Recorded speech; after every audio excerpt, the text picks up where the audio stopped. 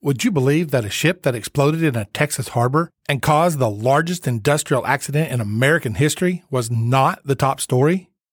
The high death count and extreme devastation were not what everyone was talking about. Find out what was on this episode of Top Fold. Welcome to Top Fold, a podcast about all the news that would have been. I'm your host, Luke Heffley. Here at Top Fold, we explore monumental events that didn't make the top story only because that spot was already taken. Texas City is located just 10 miles from Galveston, Texas.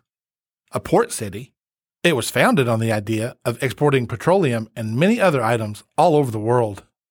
Just after World War II, its harbor was as busy as ever, and it frequently hosted large ships containing dangerous materials.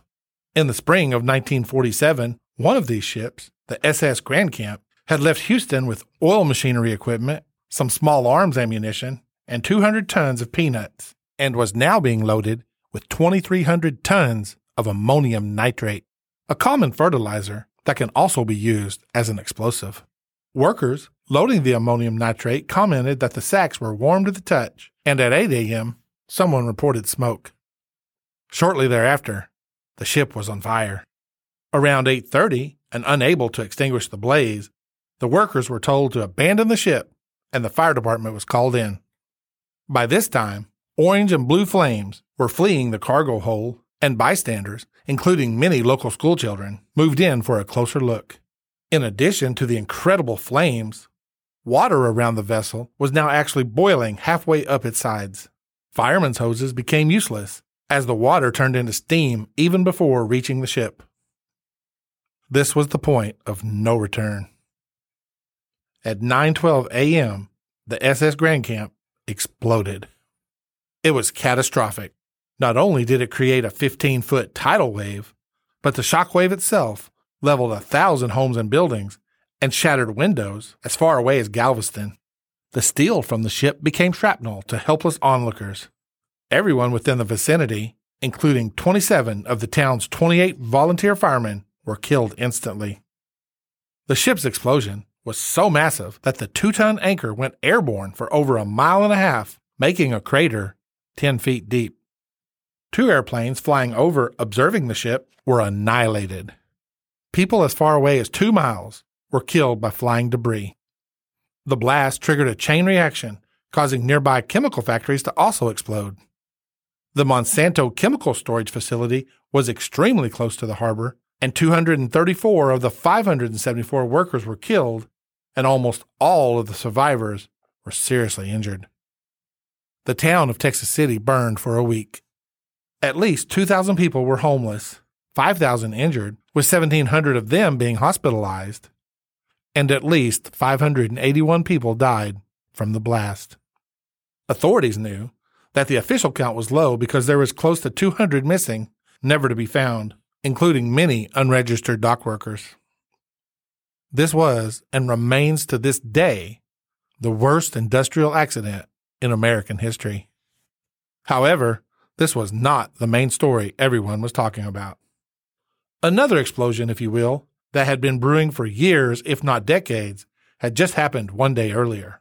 The buildup was at a fever pitch, and everyone around the nation was paying close attention to the news coming out of New York City, or more specifically, Brooklyn. What could possibly be even bigger than America's worst industrial accident? How could the lead story change so quickly?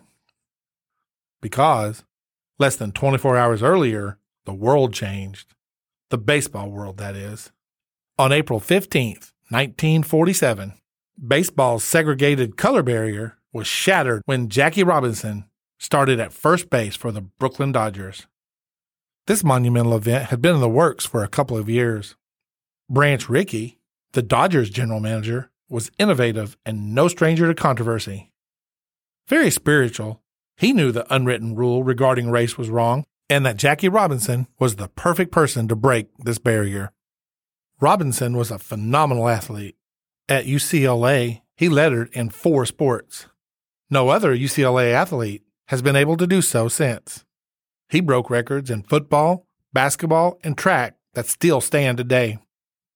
As a matter of fact, Most agree that if he had a weakest sport, it was baseball. After reigning supreme for the Kansas City Monarchs, a baseball team for men of color called the Negro League, he led the Montreal Royals, an international minor league team for the Dodgers. Known for his hitting, and especially his ability to steal bases, Robinson was now ready to show the big leagues and the world who he was. On Tuesday, April 15th, 1947, the Brooklyn Dodgers took on the Boston Braves, and 25,623 fans were on hand to see number 42 take the field. Over half the fans in attendance that day were from the African American community. The first Major League pitcher Robinson faced was the All-Star Johnny Sain from Yell County, Arkansas. Sain, who would go on to win 6 World Series rings, 3 as a player and 3 as a coach, has the rare distinction of having been the pitcher to throw the last pitch to Babe Ruth in an organized baseball game and the first pitch to Jackie Robinson. Robinson didn't officially get a hit on this day, although he did execute a sacrifice bunt to help his team win. Because it was ruled an error on Boston, Robinson reached first base. Later that inning, he came across home plate, giving the Dodgers the lead and the victory. Although never having played first base before, he played the position flawlessly. All 11 times teammates hurled the baseball at him, he was able to retire the opposing runner. He had no errors that day. The starting first baseman for whom Robinson took over was Edward Big Ed Stevens. A great player himself, Stevens was no longer needed and was traded to the Pittsburgh Pirates after the season. Coincidentally, he was born and raised just a few miles from Texas City and sadly knew many of the victims of the blast. In regards to Jackie Robinson's debut, the problem was that although everyone was talking about it, it actually wasn't being reported widely in the newspapers, at least to the degree that everyone knew it should have been. Because of the times, mainstream newspapers worried about boycotts and lost revenue, and because many didn't agree with the barrier being broken, they barely reported the epic event. Robinson received 1 paragraph in the Washington Post and 2 in the Pittsburgh Post-Gazette. Giving a game summary, the New York Herald Tribune sports writer Red Smith wrote in the 10th paragraph, quote, "He seemed frantic with eagerness, restless as a can of worms. He looked able, nervous, and uncertain of his fielding chores in his unfamiliar duties at first base." Unquote. Robinson complimented his teammates to the Boston Globe. Their headline, "They really think fast up here," says Jackie Robinson. Calling the day uneventful, if they actually wrote anything at all, the white press was all too eager to mention Robinson not getting an official hit and batting into a double play. They even mocked him for being so professional on and off the field. Newspapers published for the African American community did celebrate Robinson's debut with numerous headlines along with many pictures to complement the multiple stories. Back in Texas City, on April 18th, the Monsanto Chemical Company declared they would rebuild no matter what, giving hope to the battered city.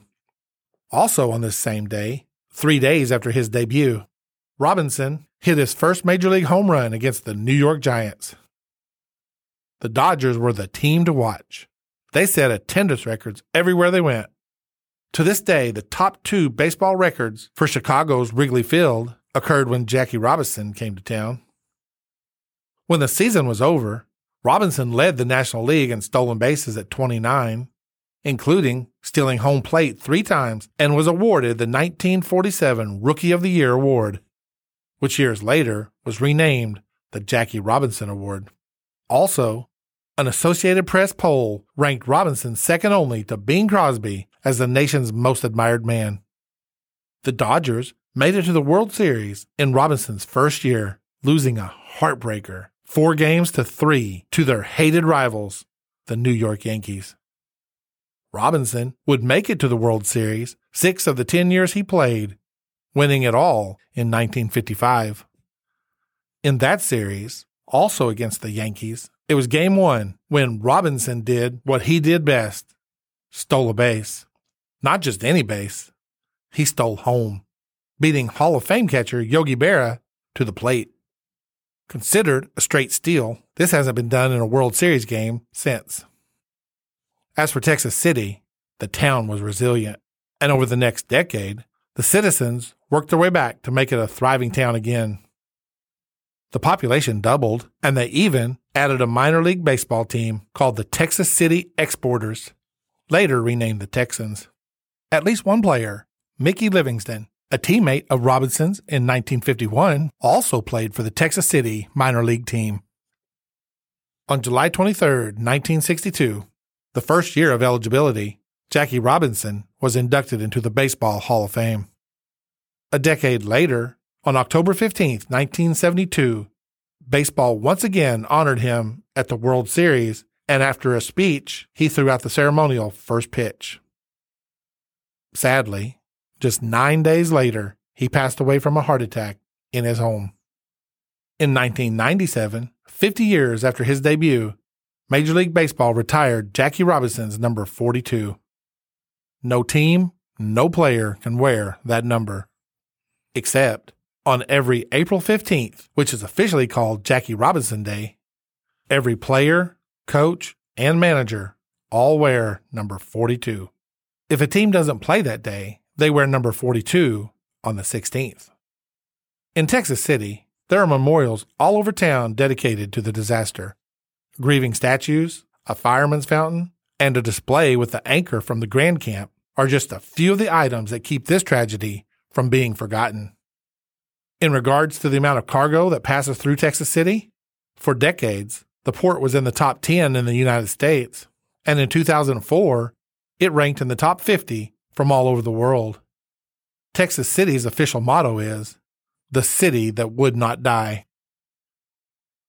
On April 15th and 16th, 1947, two worlds were shattered.